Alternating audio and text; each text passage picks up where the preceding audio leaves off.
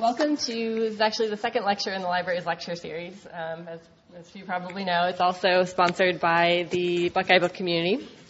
Our speaker today is Dr. Richard Herman, who is the director of the Mershon Center for International Security Studies. And he's also the Social and Behavioral Sciences Distinguished Professor.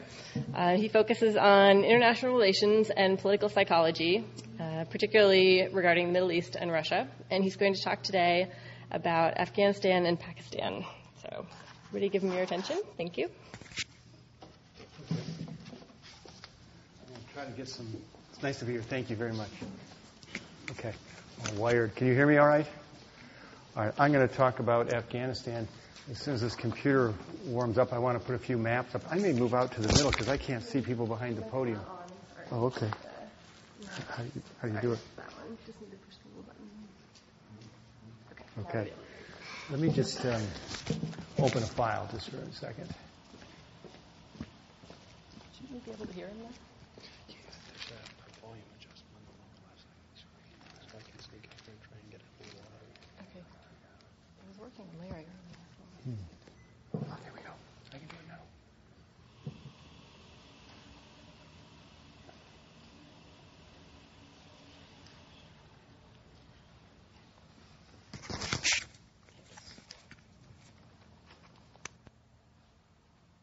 When this thing opens, when I just load it onto the screen, okay? There should be some maps.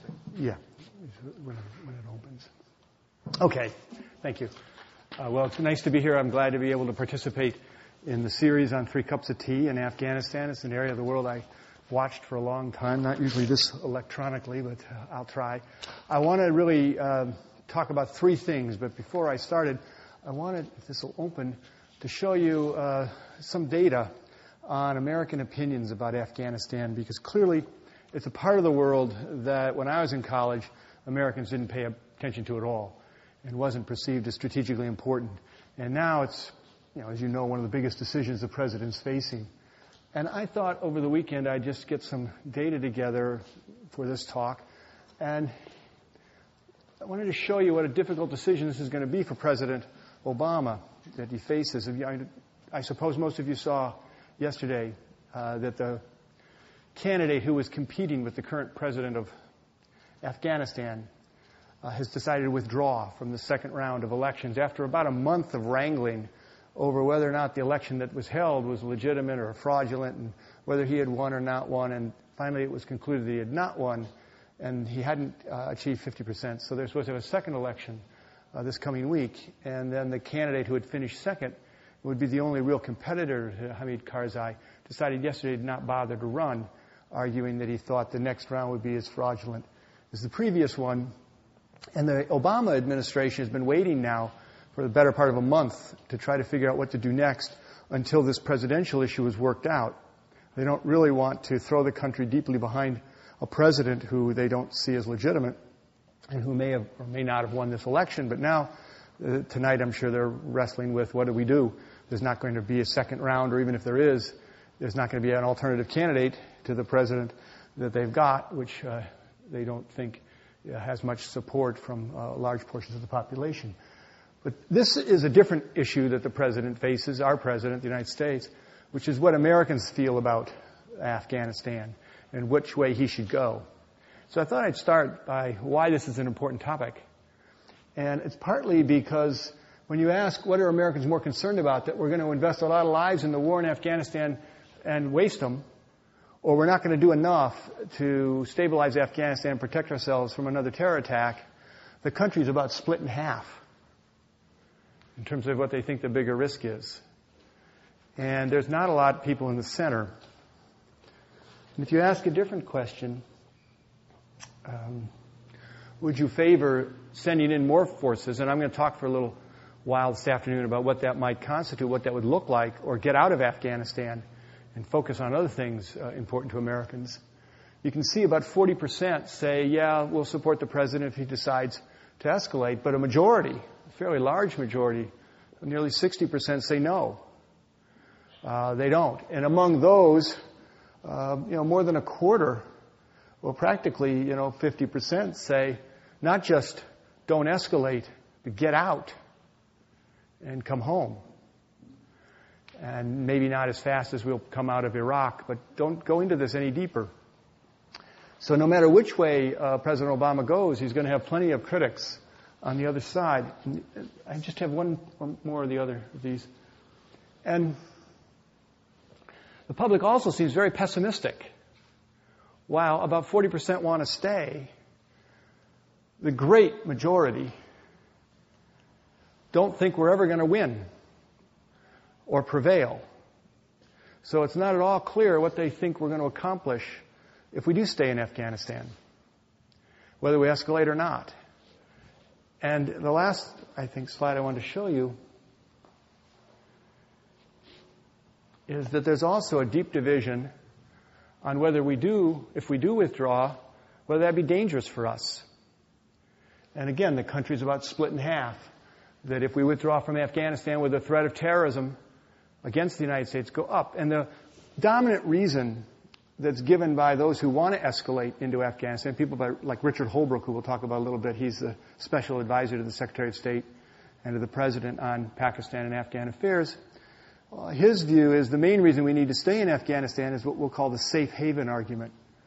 That if we leave, it'll be a safe haven for Al-Qaeda and other terror groups, and they'll organize their attacks again. And I suppose that's on the minds of people who say, if we leave, the threat to us will increase.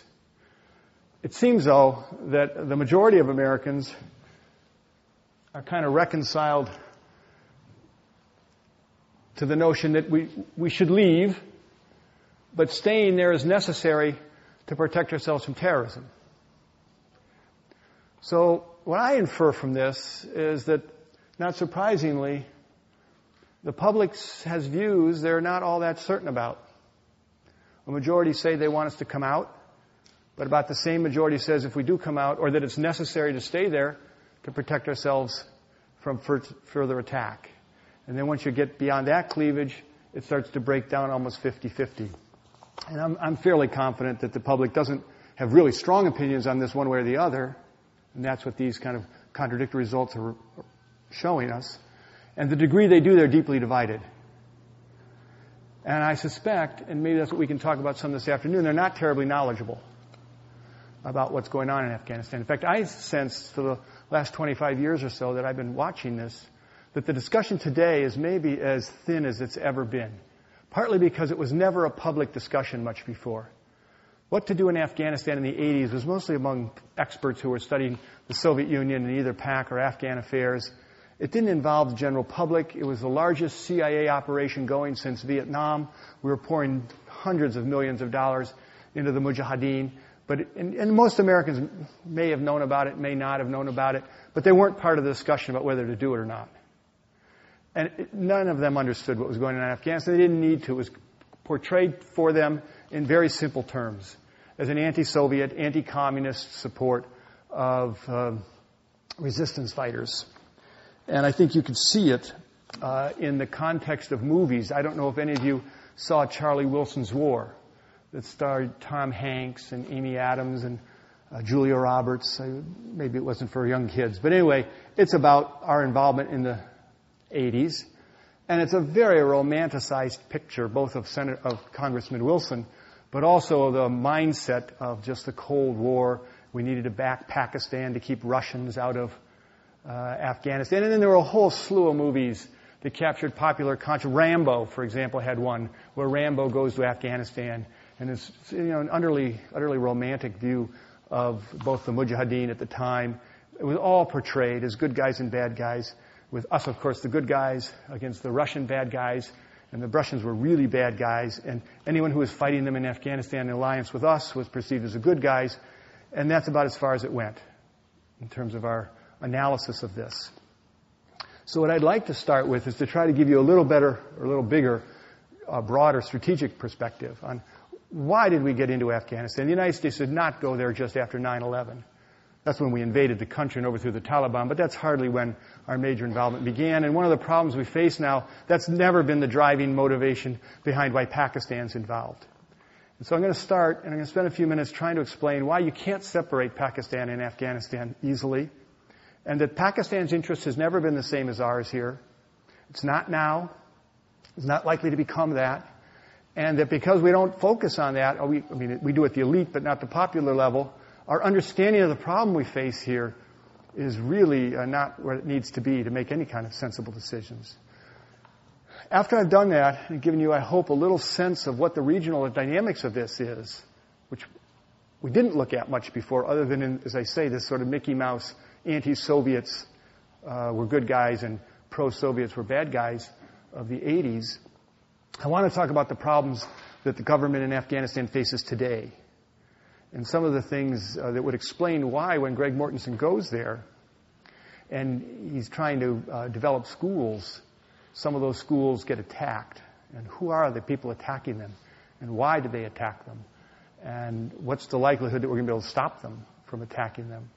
And so on and so forth. And talk about that in a little more regional context rather than just the context of they're against us, therefore they're bad. And finally, I thought I'd come back to the choices that are in front of the United States at this point in terms of whether we go in more. And if we do go in, the president also is debating over how to do it. There's a big fight within the military at a tactical level. If you're going to escalate, then what is the mission you're going to give to the troops? It changed a few years ago in Iraq, and I want to mention that and talk about it in the context of Afghanistan. And one of the men who was in charge of the change of strategy in Iraq is now in charge, of course, indirectly of the war in Afghanistan, and that's David Petraeus. And through him, one of his right-hand lieutenants, Stanley McChrystal, who's now the commander of U.S. forces in Afghanistan, but who really has spent a lot of the recent past in Iraq as head of special operations forces there. And he brings with him to Afghanistan, as does General Petraeus, a lot of the lessons they think they learned in Iraq, which may or may not be very transportable to Afghanistan, given the context I'm about to lay out, because it's a very different context than Iraq.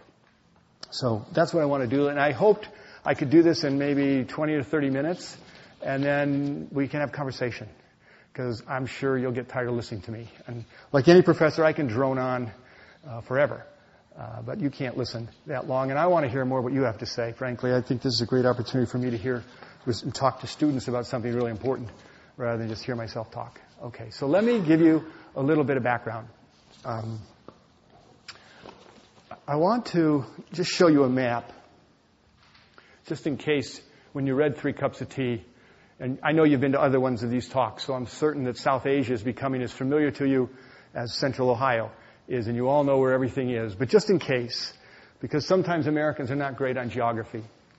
You know, we're talking about this country here, and the point I want to make to start is that Pakistan considers Afghanistan really important to it, particularly in contest over territories up in here, and with its primary rival, which is India. So I want to make sure everybody's aware of where Pakistan comes from. It comes from the division of the British Raj. So this is the way the world looked at the end of the Second World War out in this region. There wasn't Pakistan, and frankly, there wasn't India as is currently constituted. There was Afghanistan. Now, the border between Afghanistan and the British Raj was never all that clearly defined, and it's still controversial. This Durand Line was never agreed upon by everybody. All right? So this border between what's now Pakistan and Afghanistan has been in dispute for a long time, and it wasn't drawn by Pakistanis or by Afghans or Indians. He was drawn by the British as the boundaries of their empire, or the Raj, which extended way east into what you know now as Bangladesh, and all through India, and all through what you know as Pakistan. And in the 40s, the dominant way of dealing with religious and ethnic difference was segregation. And not only in the United States, everywhere else. And so when the British Empire decided to leave the Raj and exit South Asia, the strategy for managing the differences within was religious segregation and the creation of 2 states. One that would be organized around Islam for the Muslims, and one that would be organized around a multi-confessional group, but would have a vast majority of Hindu. Now, you all know, I've heard the name of Gandhi. Gandhi was the one pushing for the construction of India, and he did not want to see an independent Pakistan. He didn't believe in the idea of segregation along religious lines. There were Muslim leaders who thought that there'd be a small Islamic, well, not small, actually in absolute numbers, a gigantic 100 million plus Muslim minority within India. Now, there still is, actually, as it turns out. But that as such a minority in this large Hindu state, they wouldn't have the kind of control over their lives they wanted. So they wanted their own country for Muslims. And that became Pakistan. And we're not going to talk about it today, but a very similar strategy was true in the Middle East. That's why there was Israel and Palestine. State for Arabs, state for Jews. The idea was you manage ethnic difference by giving people their own state. It was the dominant thinking of the first half of the 20th century. Woodrow Wilson talked about it in his notion of self-determination for peoples and the construction of states out of former empires. I want to give you some background on this because it's not the mindset today. Today the mindset is multiculturalism, integration, holding states together like we're trying to do in Bosnia, but that wasn't what went on here. And in Pakistan, the next step of this, there were two regions that were very heavily majority Muslim. So when the British left, they created a Muslim state called Pakistan, but it was separated by more than 1,000 miles of Hindu India. And that's the way it was when I was in college. So not that long ago. I don't feel that old. And this was in my adult lifetime that Bangladesh, when I was in college, became an independent country. It's like Darfur today for some of you. If you've been watching Darfur, it's a very big public issue. There's a lot of student rallying around Darfur. A few years ago, I helped students on the campus get the Ohio State University to divest our investment holdings in Sudan as a protest to the killing in Darfur. Well, when I was in college, the issue was Bangladesh. George Harrison of the Beatles organized big concerts all over the world to raise money for the Bengalis, who were basically East Pakistanis of Bengali descent who wanted to secede from Pakistan and have their own country. Partly because they thought the dominant group in West Pakistan, who I'm going to call Punjabi, and I'll show you a map in a minute, were not treating them well. And even though they were all Muslims, the Punjabi and the Bengali were very different ethnically, different languages, lots of different cultural differences. And the Punjabi insisted on ruling in Pakistan, and they still do, by the way, to this day. And they rule the military establishment in Pakistan, and they wanted to rule over East and West Pakistan.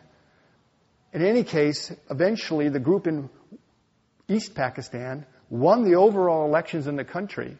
It would have become the government of West Pakistan too, at which point the army of West Pakistan said, never, no way, and civil war broke out. India intervened and helped East Pakistan to become Bangladesh. Yeah. In Greg Morrison's book, he mentions there's a line where, every year, they just line up and fire artillery across the line at each other, India. Between India and Pakistan? Yeah. Where would that be at? That would be along here. It's one of the most heavily fortified borders left in the world. When you're out here in Calcutta, the Pakistani issue is a lot less central to these people. They're Bengali. They don't feel the same way these Punjabis do. Indian, remember, you don't remember, I haven't showed you the map yet. Let me show you one more map. I think it'll get clearer. This is the ethnic distribution of what became Pakistan then, the West Pakistan part. Bangladesh in 1971 becomes separated, its own country, and it happened in about a 2-week war. India intervenes and helps the group of Bengalis who wanted their independence win it through a military intervention. And Pakistan's defeated. Because Pakistan's a country today of about 176 million people. India is well over 1 billion. If these two get into a tangle, India will usually win. It's a much more powerful state. But this group are Punjabi. They rule, for the most part, in Pakistan. They also rule, traditionally, in India. And if you can see, here is the Punjab is actually in India. And many of these Punjabis who control the Pakistani army were convinced that India was going to try to separate Pakistan again. after it took Bangladesh away, this is in the Pakistani mind, now it would want to separate it again by carving off the other big ethnic group that was not Punjabi, it was Pushtun. So if it could segregate and carve off the Bengalis, maybe it could carve off the Pushtun, which constitute about a quarter of Pakistan and about 50% of Afghanistan.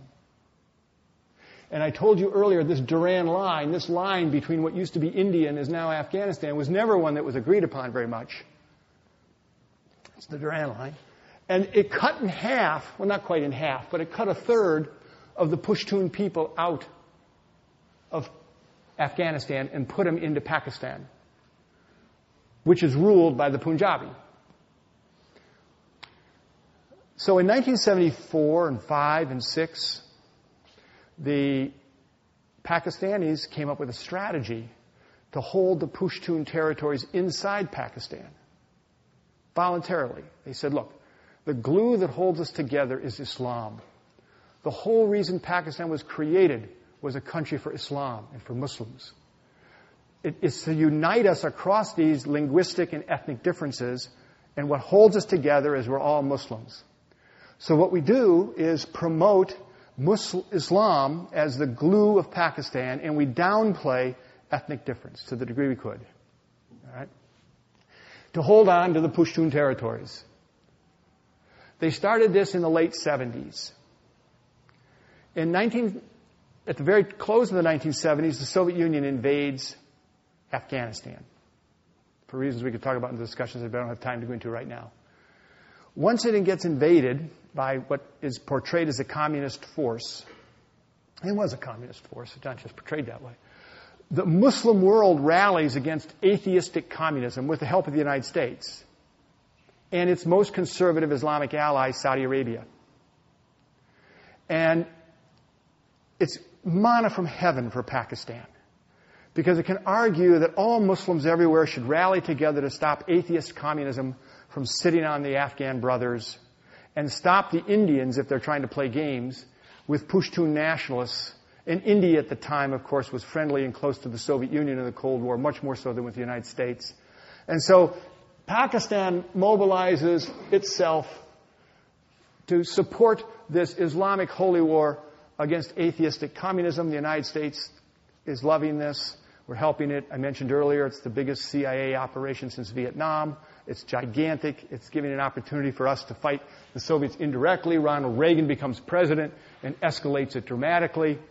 And for those who had a picture of the Cold War and the world as us against them, this was the hottest battlefield that we could play in and fight in, and we could deliver a blow to the Soviet Union. And the way we would do it is by backing Islamic groups, some of them more conservative, coming out of Saudi Arabia, who we helped transport to Pakistan. And then the Pakistan intelligence services, who since the early 70s had been cultivating relationships among the Pushtun on Muslim grounds, already had networks into Afghanistan to put our weapons and later on Stinger missiles.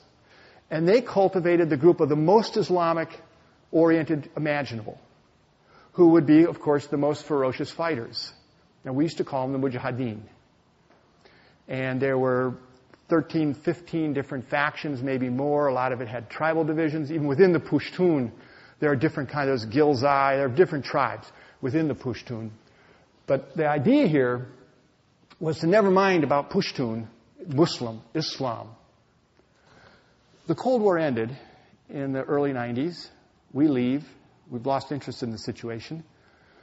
Our aid dries up. These people who were Mujahideen, like Gulbuddin Hekmatyar, aligned themselves with Ayatollah Khomeini, the Islamic fundamentalists who'd taken over in Iran.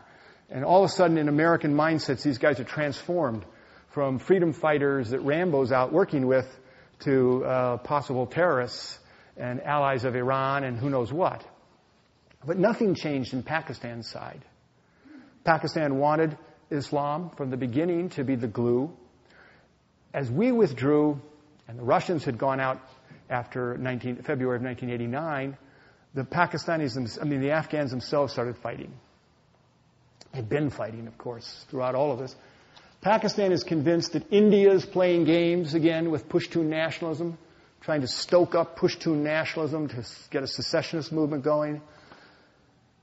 And eventually what Pakistan does, not so eventually, in the middle 1990s, is arm strongly now one particular faction of religious conservatives among Muslims. Some of the factions they'd been supporting with our help all through the 80s, who were the best of the fighters. And you know them as the Taliban. And they armed them so the Taliban could both establish control over the warring groups within Afghanistan and would do so in the name of Islam, almost all of whom were Pushtun. And as Pushtun Islamists would say, Islam is more important to me than my Pushtunism. I'm not interested in separating and aligning with India or playing games as an Indian agent of any kind. And I'm going to get after those Pushtuns who will.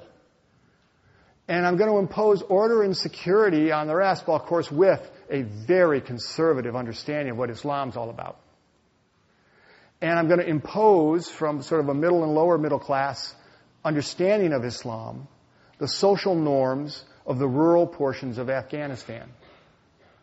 And Afghanistan still is only about 25% urban. So, and the rural areas are very poor. Afghanistan's infant mortality rate is still the third highest in the world. It's over 150 deaths per 1,000 births. It's startling. So this is a country where you can combine, enormous social conservatism with religious conservatism. The Pakistanis do it through the Taliban, and they're doing it to block India from playing games.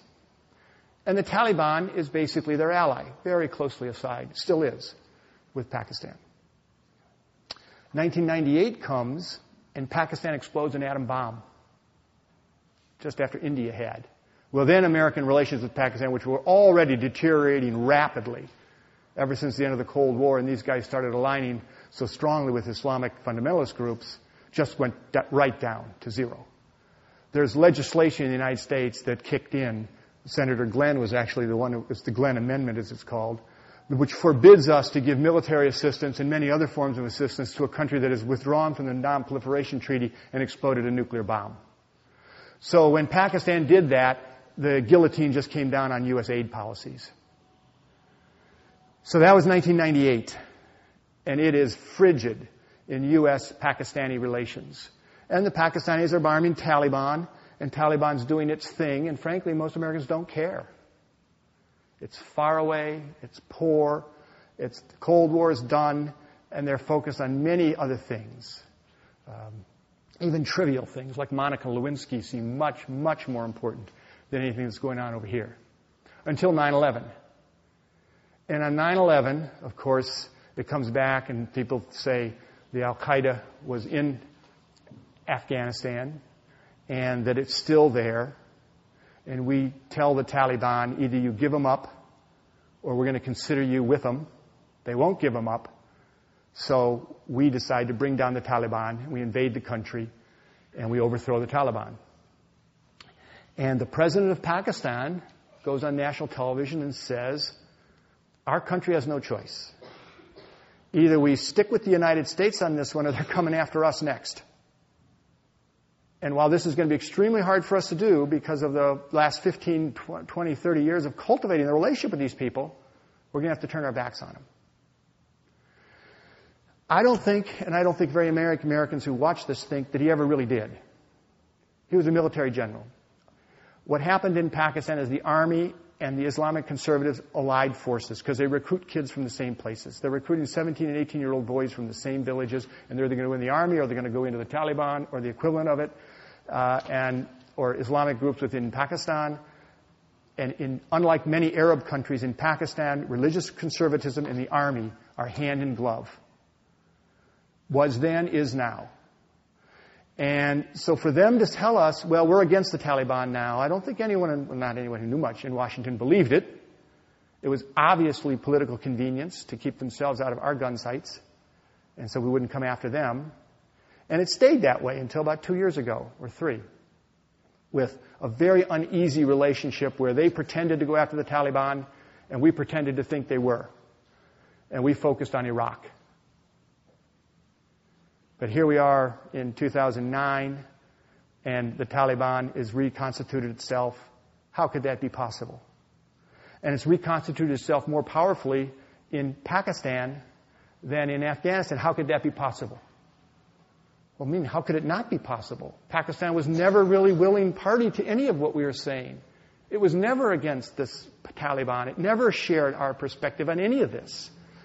It's thought from the beginning that it has to be working against Pushtun nationalism, to worry about India once again trying to separate parts of Pakistan and divide the country. And it has other groups. The Sindhi. You may have heard of Benazir Bhutto. She went back recently and was murdered when she was reinstalled as Prime Minister of the country. She's a Sindhi. And her base of power is in Sindh. And there are Baluch. So these Punjabi leaders, they understand fully well that if this country starts coming apart on ethnic grounds, it can come all the way apart. And the leading edge of that would be up here. Okay. What I want you to take away from that, and we can talk about in a minute, is that it's hard to persuade the Pakistani government to give up the Taliban. Much of the Taliban is Pushtun. Much of the Taliban support in Afghanistan rested on the Pushtun, who are about 50% of Afghanistan. When we decided the Taliban had to go, we weren't going to send a big army to Afghanistan to do it. We sent the big army to Iraq. What we did in Afghanistan was different. We sent in CIA people. You can read books and see some films about this. We sent in CIA people. We brought plenty of them to Mershan. Literally, and I mean literally, they have pictures of themselves with suitcases full of money. And they went to tribal leaders in the north, which is mostly populated by about 25% of the population is what they call Tajiks, a different ethnicity. And there was something called the Northern Alliance, led by Tajiks. One of them, a guy named Shah Masood, was particularly important. And he had been assassinated by people around Osama bin Laden. So we played to the Northern Alliance. We took literally suitcases of money and trainers in, trained them in some things of how to fight militarily, linked up some of our reconnaissance equipment so we could call in air cover to help them in attacks, in battles, explained to them how to fight for a few months, and then invaded Kabul with them. Not with our army, with the army of the Northern Alliance, who were more than happy to go after Pashtuns, because they're Tajiks. Now, currently today, nearly all the security apparatus and most of the forces in Afghanistan are Tajik-dominated.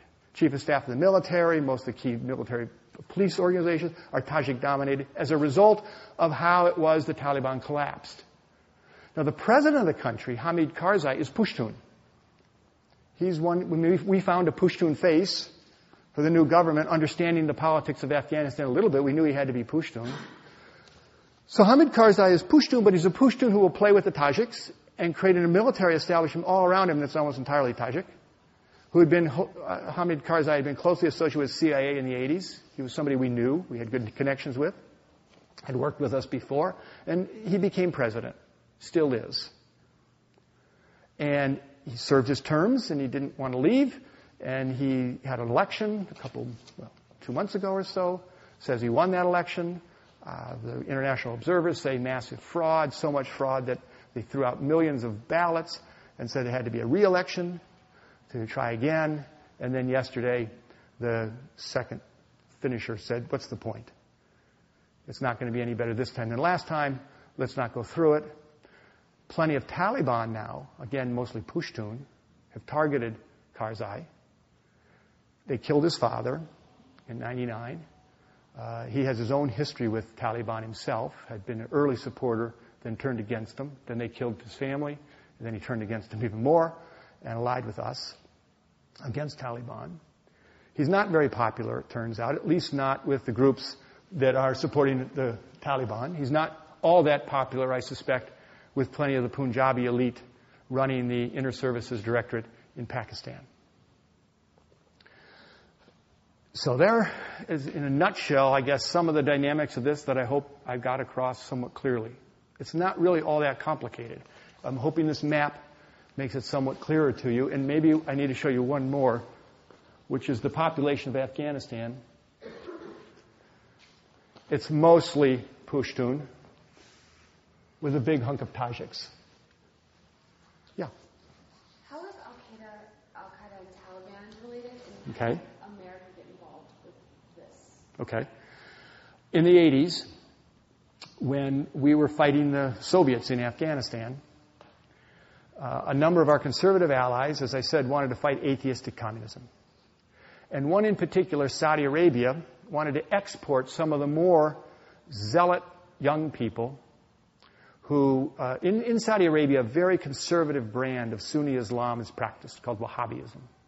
Think Christian fundamentalism of the Oral Roberts type, if you want. And so the government of Saudi Arabia had some problem childs that it would keen to export and let them fight the atheists rather than the Saudi Arabians. So we helped arrange lift and transport and moved a bunch of Arabs into Pakistan and then from Pakistan into Afghanistan to carry on the war against the Soviet Union. Those Arabs were people like Osama bin Laden and their predecessors. And so for most of the 80s, we were supporting them and we were helping them help the Afghans fight against the Soviets. They went there for religious evangelical reasons to spread Wahhabism. They weren't all that popular among many Afghans or Pakistanis, but they were there just the same as basically missionaries and as warriors. Those guys morphed in that 90s period I'm describing, after we got out, into Al-Qaeda. They declared war on the West in 96, and it was an alliance between Saudi Arabian Arabs and Egyptian Arabs, who for different reasons were angry with their government. Both their governments are very closely tied to us, Saudi Arabia and Egypt. And there had been terror operations against their governments and against their government officials in early 90s, both in Egypt, where they were attacking not just their government, but also foreign tourists, and in Saudi Arabia. Those governments were anxious to export those problem players to someplace else, and they exported them to Pakistan and on into Afghanistan. And they changed their strategy. For most of the 80s and 90s, they said, we're going to fight the near enemy. We're going to try to overthrow the government of Saudi Arabia and try to overthrow the government of Egypt right after we overthrow the government of the Russian atheists. First, we're going to get the Russian atheists. Once they got the Russian atheists and they feel they won in Afghanistan, then they came home and turned on their own governments. It was at that point that their governments pushed them out, either to Somalia or Sudan or back to here. And that's Al-Qaeda. That's where it comes from. In 96, they changed strategy and say, we're attacking local people, what we call the near enemy. But when we attack this Egyptian minister or this whatever, we're killing a bunch of Egyptians who were standing by near because they were doing car bombs and stuff. And that was alienating the Egyptian population from them. So they decided to have a strategic shift and start to fight what they call the far enemy, us. Because if they kill us, it wins popular support across everybody, and they don't have to worry about killing, like in Egypt when they killed one of the ministers, they blew up a whole bunch of little schoolgirls who happened to be walking by at the same time. And since their strategy is to win over the support of people in the region, they decided to be much more politically expedient to attack America than to attack their own. So that's how we got into it. They attacked us. They declared war on us in 96. They attacked our embassies in 98, and they attacked us again. The Egyptian first group attacked us in 93 when they tried to blow up the World Trade Center but failed. Then in 96, 98, and 2001 were just a series of more attacks on us. And you know the story, I suppose, after 2001. We had this history with them when we had been supporting them, but that had ended in the late 80s, early 90s, and now they had declared war on us. And they were attacking our people, attacking us in New York and in Washington. So after that, it was, we're going to go get them. Yeah. Much of the debate we're hearing today, at least in Washington, has to do with whether or not to withdraw troops or escalate, and it's more of a tactical argument, should I say? And I'm just wondering why we're not employing the same strategy. Well, not the same strategy, but Taliban fighters are trying to win support of their people so that they can have control of them.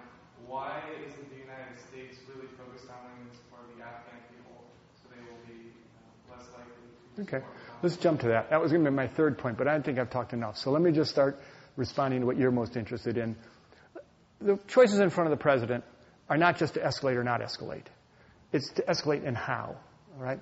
So in Iraq, the way we were fighting initially was to go after people who were part of the Saddam Hussein regime or people who we thought were part of the Al-Qaeda Iraq and kill them in direct action. That meant we would send our forces out on patrol, sometimes in day, sometimes at night. They'd come in, they'd try to find people who were either Al-Qaeda Iraq or Saddam holdouts and kill them or arrest them. Try to persuade people in the neighborhood to tell them who these people were and hand them over, or if not, then arrest the whole group until somebody did tell us who they were. It wasn't working. We were hurting lots of people. We were arresting lots of people. We weren't getting very far. And one of the reasons we weren't getting very far is something we had learned early on in Vietnam. When you send an American patrol into a village, and they're in Anbar province or someplace, which is Sunni dominated, and they say, tell us who the bad guys are here, or we'll beat you up, and there's some 24-year-old American captain screaming in their face with guns all around them and telling them, what's going on here and shaking them or whatever. People don't help. They don't like to help people like that. And then even if they do help, at night those troops go back into their barracks inside of Baghdad someplace, and around come Al-Qaeda Iraq and the Saddam holdouts and murder their children, murder their wife, maybe murder them, for having collaborated with the enemy. And so local populations have a way of dealing with traitors. They kill them. They kill their children. And so no one's going to cooperate with you if you can't protect their families and protect their kids and their wives. Not just for the 30 minutes you're in there screaming in their face, but for the whole next day, the next week, the next month. That means you've got to put American troops out into that village every day, all day long, 24 hours a day. They have to be on patrol. And you have to arm people in the local village because there aren't enough American kids willing to go over there to do this. It takes massively more troops to carry on the strategy that we call the surge, which is this notion of counterinsurgency warfare, where you don't try to go find and kill the enemy. That's not the purpose of the strategy. The purpose of the strategy is to go out there and protect local populations and get local populations feeling that if they cooperate with you, you'll protect them. And with your arms, they can protect themselves. So in the last 3 years in Iraq, we've enlisted the help of over 100,000 former insurgents who are fighting us. We found an easy way to get Sunni young boys to stop fighting us. Go to the tribal leaders who are leading them and say, here's $200,000. Here's $4 million. We'll provide all the arms you could ever want. But what you've got to do is ally yourselves with us to stop Al-Qaeda Iraq. And if the Shia come around here to terrorize you, we'll load up the arms for you. Not commander-in-chief, combatant commander for Central Command, all the forces there, said basically what we've done, we used to call them the anti-Iraqi forces. Now we call them the Sons of Iraq. We flipped them overnight.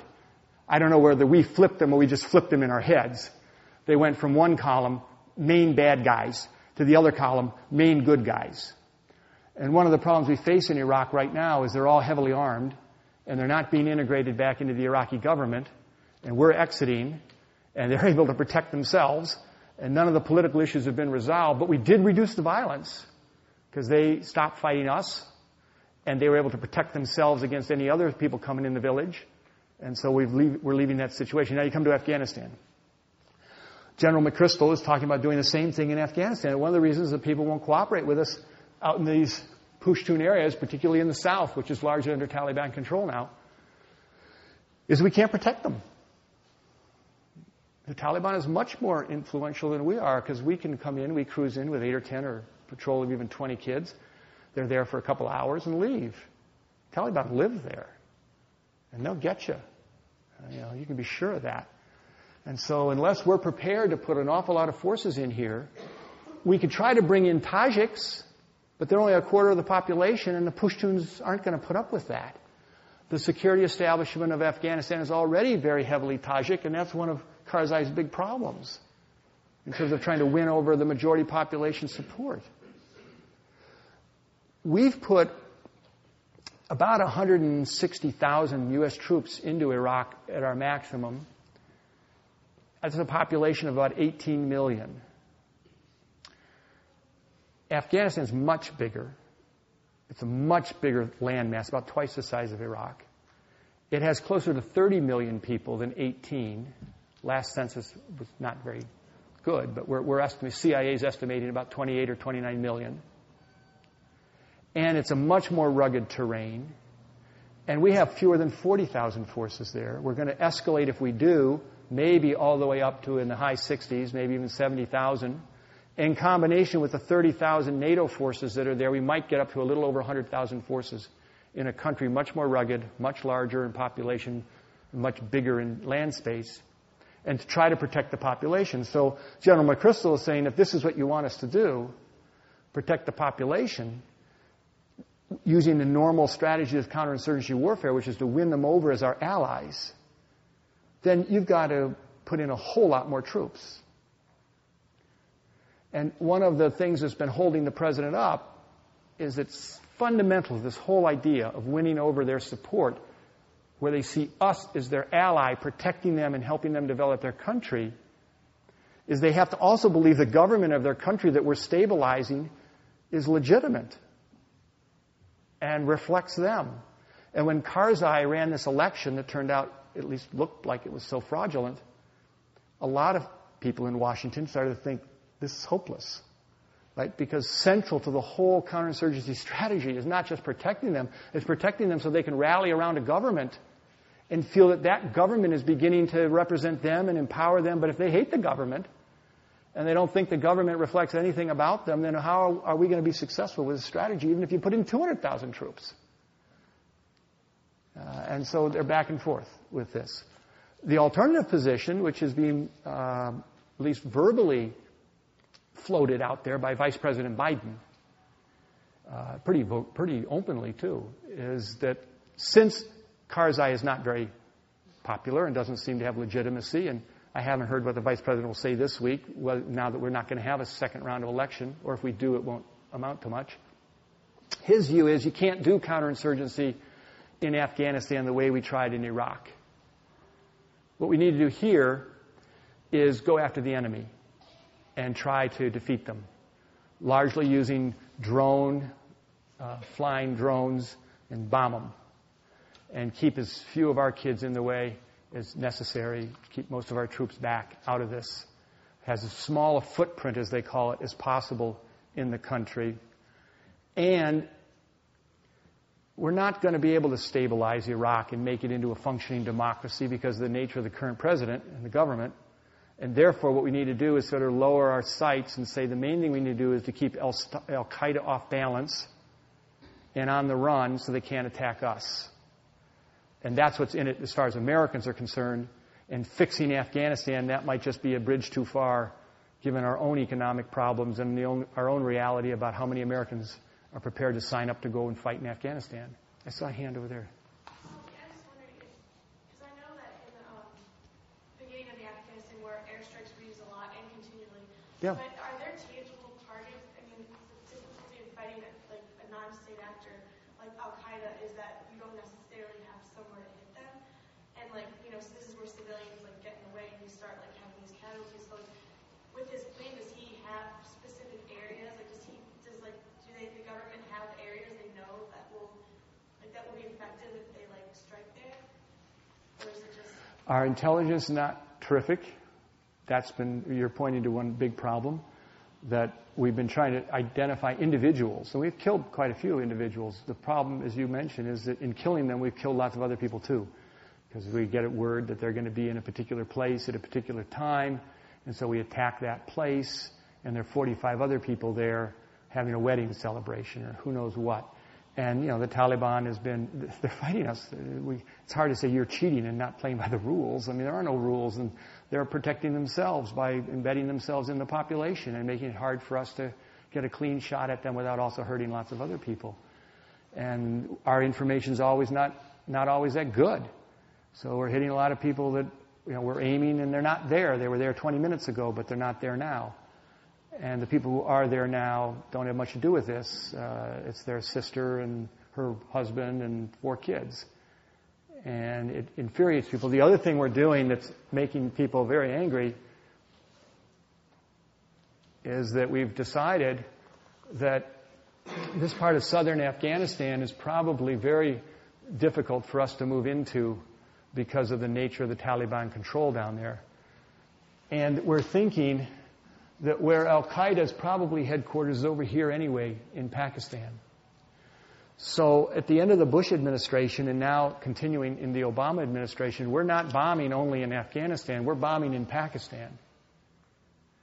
And we've pushed the Pakistani government very hard to attack what they call the Pakistan Taliban here in Waziristan, in these areas. And that fight's been going on for about 3 weeks now, maybe not quite, maybe 2 weeks, I lose track, as we've sort of nudged and pushed and pressured the Pakistani army to attack their own Taliban and try to establish control, because this area called the Northwest Frontier or the frontier provinces up here is not traditionally been under heavy Pakistani control by the state. The way they've controlled is by allowing the local tribes to have most of their own sway. Well, this offends, Pakistan considers itself a sovereign country. So imagine if some country was bombing Montana because they argued that the Montana militia was doing something in Canada and President Obama didn't do anything about it. Said that's okay to allow this foreign country to bomb a part of our country. It's not okay by most Pakistanis to allow foreign countries who say they're fighting in Afghanistan to be bombing in Pakistan.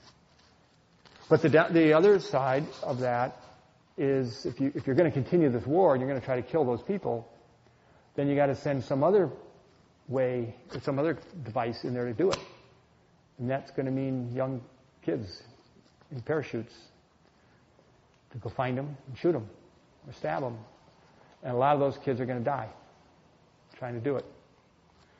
And so they're not going to want to do it. And probably the president's not going to want to send them. And colonels and generals are not going to want to send them either. Not like that. So they're going to want a viable plan that's a better way that doesn't sacrifice too many American lives to try to do this. There's also a sense that, when you get your mind into the counterinsurgency warfare argument, the problem here, they think, is not military, it's political. The Taliban's beating us by getting people liking them more than they like our government. And you're not going to confront that by paratroopers. You're going to confront that by providing economic and social development. Schools. This is where Greg Mortensen really comes in. You're going to have to do it somehow by changing, their perception of what we're contributing to their well-being and make that seem much more positive to them than it currently does. Yeah. Do you think that by improving socioeconomic conditions in Afghanistan alone, say we put our soldiers more at a nation builder focus, say we focused our troops more on improving the socioeconomic condition, would that be as dangerous or as volatile as sending in combat troops into the south of Afghanistan? Do you think that would be more effective in what we're looking at? You can have to do both. If we do social development and we do other kind of economic development projects, the Taliban will come blow them up. You're going to have to protect what you built because they want us to lose. And so they're not going to let us get away easily with trying to win over the hearts and minds that easily. And I think the discussion within the military high command, and it's pretty engaged right now, there are quite a few, maybe this is why the vice president is saying what he's saying, who feel that occupiers are never popular. Occupiers, by definition, are unpopular force. And it's easy to rally local opposition to foreign occupation. And you can pretend you're popular. You can pretend you won these people over in Iraq, for example, these sons of Iraq, but you didn't. All you did was pay them. You rented them. You rented them for a little while as long as you were paying them, but they're not loyal to you one whit. And, you're just kidding yourself if you think they like you. They understand where power and money come from, and they're not stupid. And so, of course, they're going to angle your resources and your support into what works for them. And maybe, they'll tell you how much they love you and how much they like you and how much they're going to do for you. But you'd be a fool to believe any of that because you're the occupier force, and anyone you put in power, by definition, is someone the foreigners put in power. How much credibility can they have? That's one view. And they tend to say, you can't win this one. You really need to figure out a different strategy. Let the Afghans do this somehow on their own. And then the counter view is, yes, you can. That you could become perceived as allies, where they actually see you as providing medical and economic and security, and they come to see you as their actual friends, and you're welcome in their country because you're actually protecting them. You're not just a kingmaker. But if you're just a kingmaker, you're just powerful, then it's not going to be having any legs. Yeah. Isn't Taliban actually that popular in Afghanistan and Pakistan? Because I know that, like, because of their violent manner, like, when people want to jump at the chance to align themselves with America. There's let's say 30 million people in Afghanistan, 176 million in Pakistan. I don't know.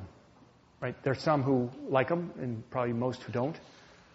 We don't have good elections in either one of these countries that would give you a very good sense of that. We don't have a good election in Afghanistan now to tell. My guess is they would have a minority of support, but among Pashtuns, some people say they have a lot of support.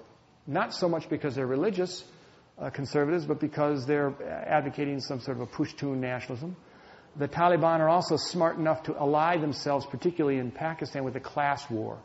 They're against rich landowners, most of whom are Punjabi. And so they've also been able to say, by being Taliban, we're against these rich, fat cats who've been exploiting your labor and keeping you poor. And if you come over to our side, you'll be able to live, better. You'll get revenge on these guys, and so on and so forth. And that works. I don't really know. I mean, my guess is they have a hard core of support through a minority that's armed. I mean, the real sense in Afghanistan I get is that they're armed and they're more violent, as you were suggesting, and that therefore people are intimidated and they're scared of them. But whether they would love them and like them, because a lot of it's what's the alternative. We sent a team and a lead anthropologist from Mershan who spent much of the summer in Afghanistan. She's been going back and forth for 40 years now. She used to be chair of the Department of Anthropology at the University of Pennsylvania, but she then became head of our Near Eastern Languages and Cultures Department. And she and I were in England this summer at a meeting in Cambridge on Afghanistan with the ISAF, the International Force from Afghanistan, and they invited some of us academic types to talk to them about tribal structures and cultural issues in Afghanistan that the soldiers are facing as they interact with the population. And Margaret Mills is her name, and she gave a fascinating discussion about, she went to villages all over Afghanistan, particularly in the south, spent 4 months just talking to the people she'd been talking to for 4 decades, and then laid out, here are the grievances we're hearing. This is what's on people's minds. And the military leaders had said, we want to know about their cultural peculiarities and the things that we can't understand about how this male-dominated culture treats women, and a whole bunch of other things that we did talk about some. But Margaret's view was, let me tell you about the 3 most important things I heard in every single village I went to that started every conversation and was the number one thing on people's minds. First, the central government in Kabul sucks. And it's putting out its people into our local villages, which is a violation of everything. This has been a decentralized system where Kabul let us have our local controls, and they don't try to impose from Kabul a local governor here who's often of a different tribal group. They don't have a network here locally. And when they impose them here from outside, not only do they not have a network, they create a new network through a corrupt system of patronage. So when you hear about how corrupt the current government is, that's what's going on. Local governor arrives, and now he's in charge of the place in there. He doesn't know very many people around there. He builds a system of patronage because so much of the control is coming out of Kabul. It's not used to it. He's displacing the local tribal leaders who rally people against him, of course, and trying to displace their business. A lot of it's in the narcotics area or some other places, and they're not going to put up with this. So that's the number one concern. The second concern is that once these guys establish themselves from Kabul, in order to run a business, move things across roads, go through checkpoints, you got to bribe everybody. And it's all going back to the local governors who were appointed by Kabul. And people hate this. They're also bringing in, a lack of security. These governors arrive, but they don't bring any force that actually protects people.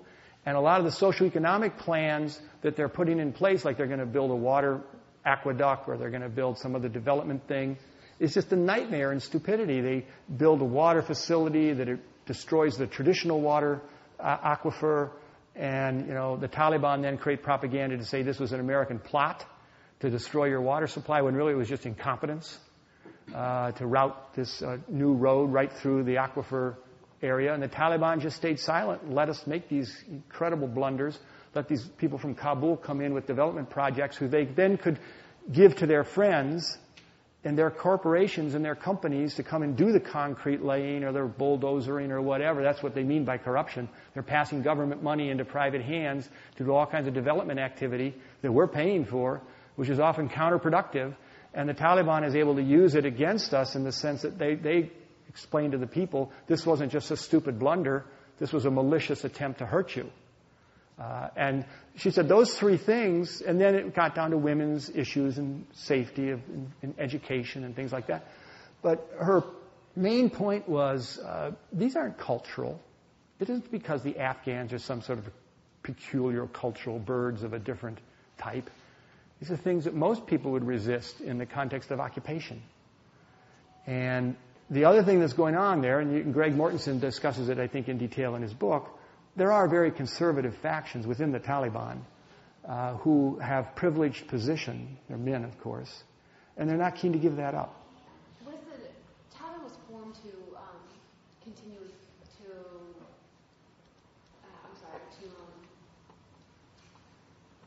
go against India, right? Mm-hmm. To protect Pakistan. Stop. It was formed to make sure the Pashtuns didn't secede and Okay. create independent Pashtun land. So how did they get mixed up in all of this? What is their... Well, because they're religious conservatives, as are key players in Pakistan.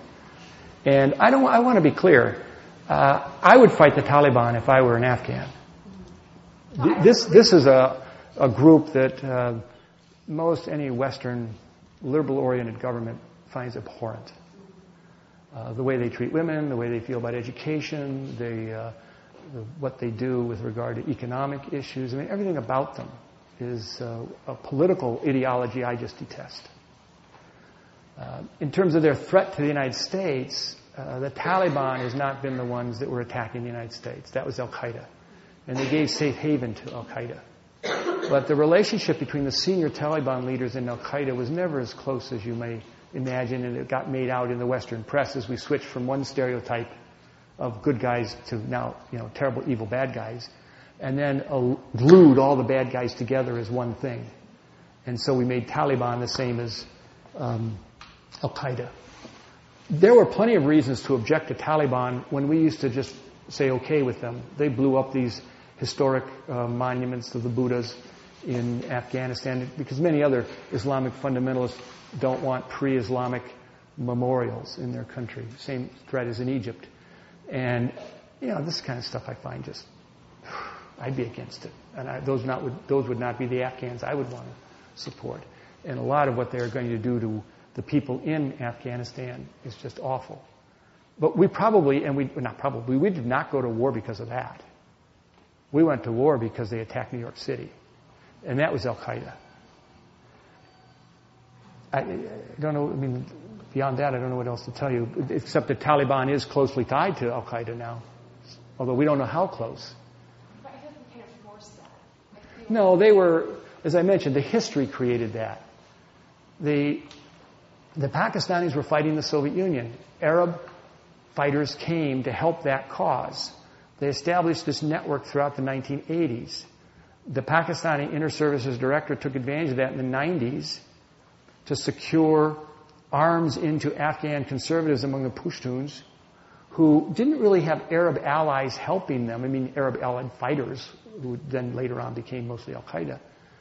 But nevertheless, they did take military support and training and some fellow traveling from those groups. And then once they were in power, they allowed them to operate from within Afghanistan.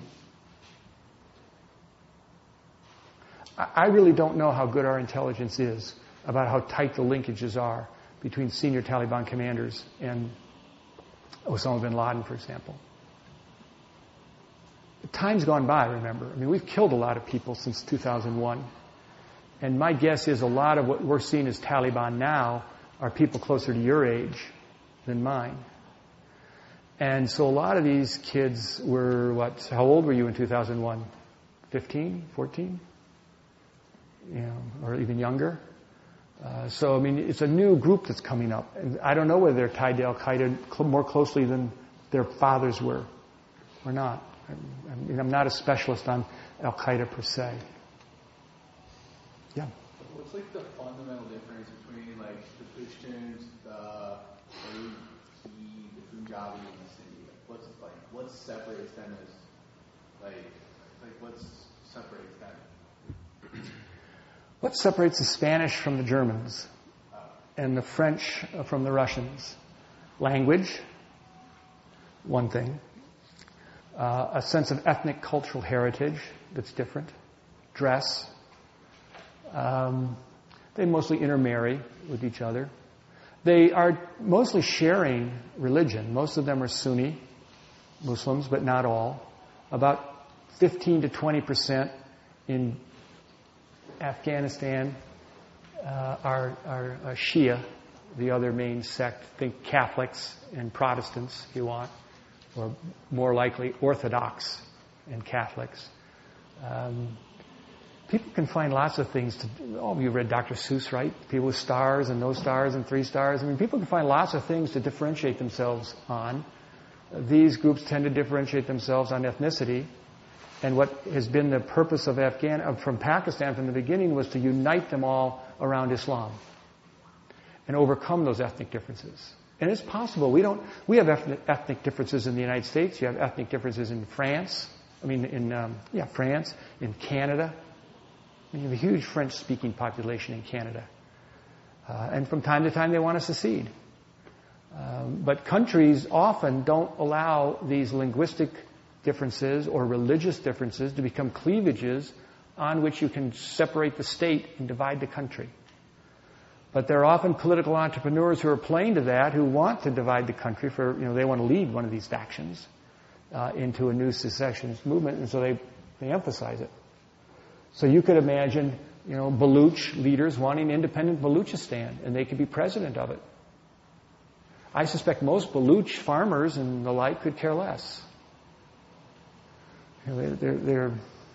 They can see unity on Islam as easily as they can see division on Baluch versus something else. But they don't confuse themselves. The sun's on here. I know I can't even see it. I don't know if you can. But these Sindhi, they know they're not Punjabi. And it's the same kind of networks that, Irish Catholics in the United States know they're not Protestants. Now, it doesn't mean a whole lot politically, right? But I guess I'd make a wager that a lot of Irish Catholics vote Democrat in Massachusetts. Every time. And, there are political allegiances that get formed over long periods of time between political parties and sort of groups who define themselves in certain ways and divine people who aren't part of that group. This has been particularly bad because there's violence associated from time to time. Benazir Bhutto was assassinated. So when that happens, people in Sindh get angry, right? Their favorite political family, she comes back as prime minister, and people from the other ethnicity murder her. That sort of reinforces the notion of ethnic difference. Yeah. So, America, we have tons of different countries. What prevents them from seeing themselves as Pakistanis, whereas we see ourselves as Americans, we don't see ourselves as Ohioans? Mm-hmm. It's a great question. I wish I knew. We have a couple projects on just this issue at Mershan because it is the issue of our day. And it's not just in this part of the country, part of the world. Take a country like France, which you probably see as a highly united country. But 1 in 4 people in France now is either first or second generation immigrant. And most of that immigration has occurred since 1970. And France, like the United States, prides itself as a civic nation where being French has nothing to do with your religion, your race, even the language you speak. It isn't supposed to be ethnic. It's supposed to be a bond of fraternity that's pledged around a political set of principles. And so anybody can be French. Algerians or Senegalese or somebody from wherever, Spain, Poland, can become French.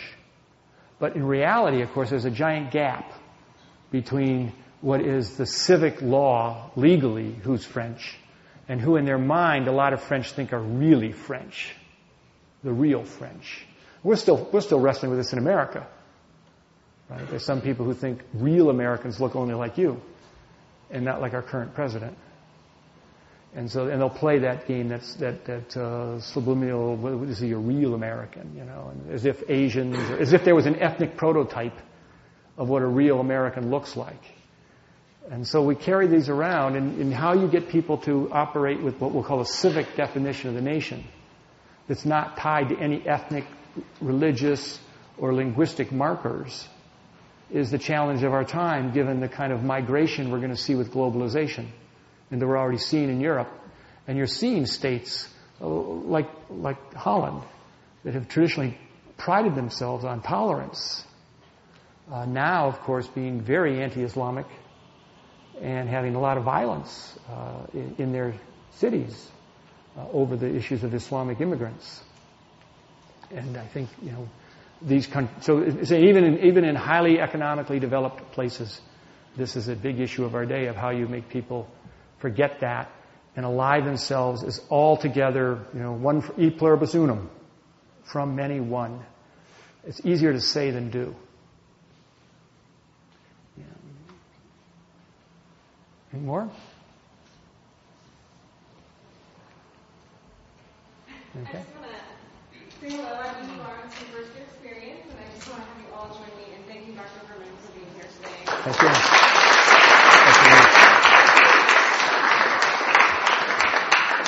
There were some more burning questions. I'll be happy to hang around for a little while. To stay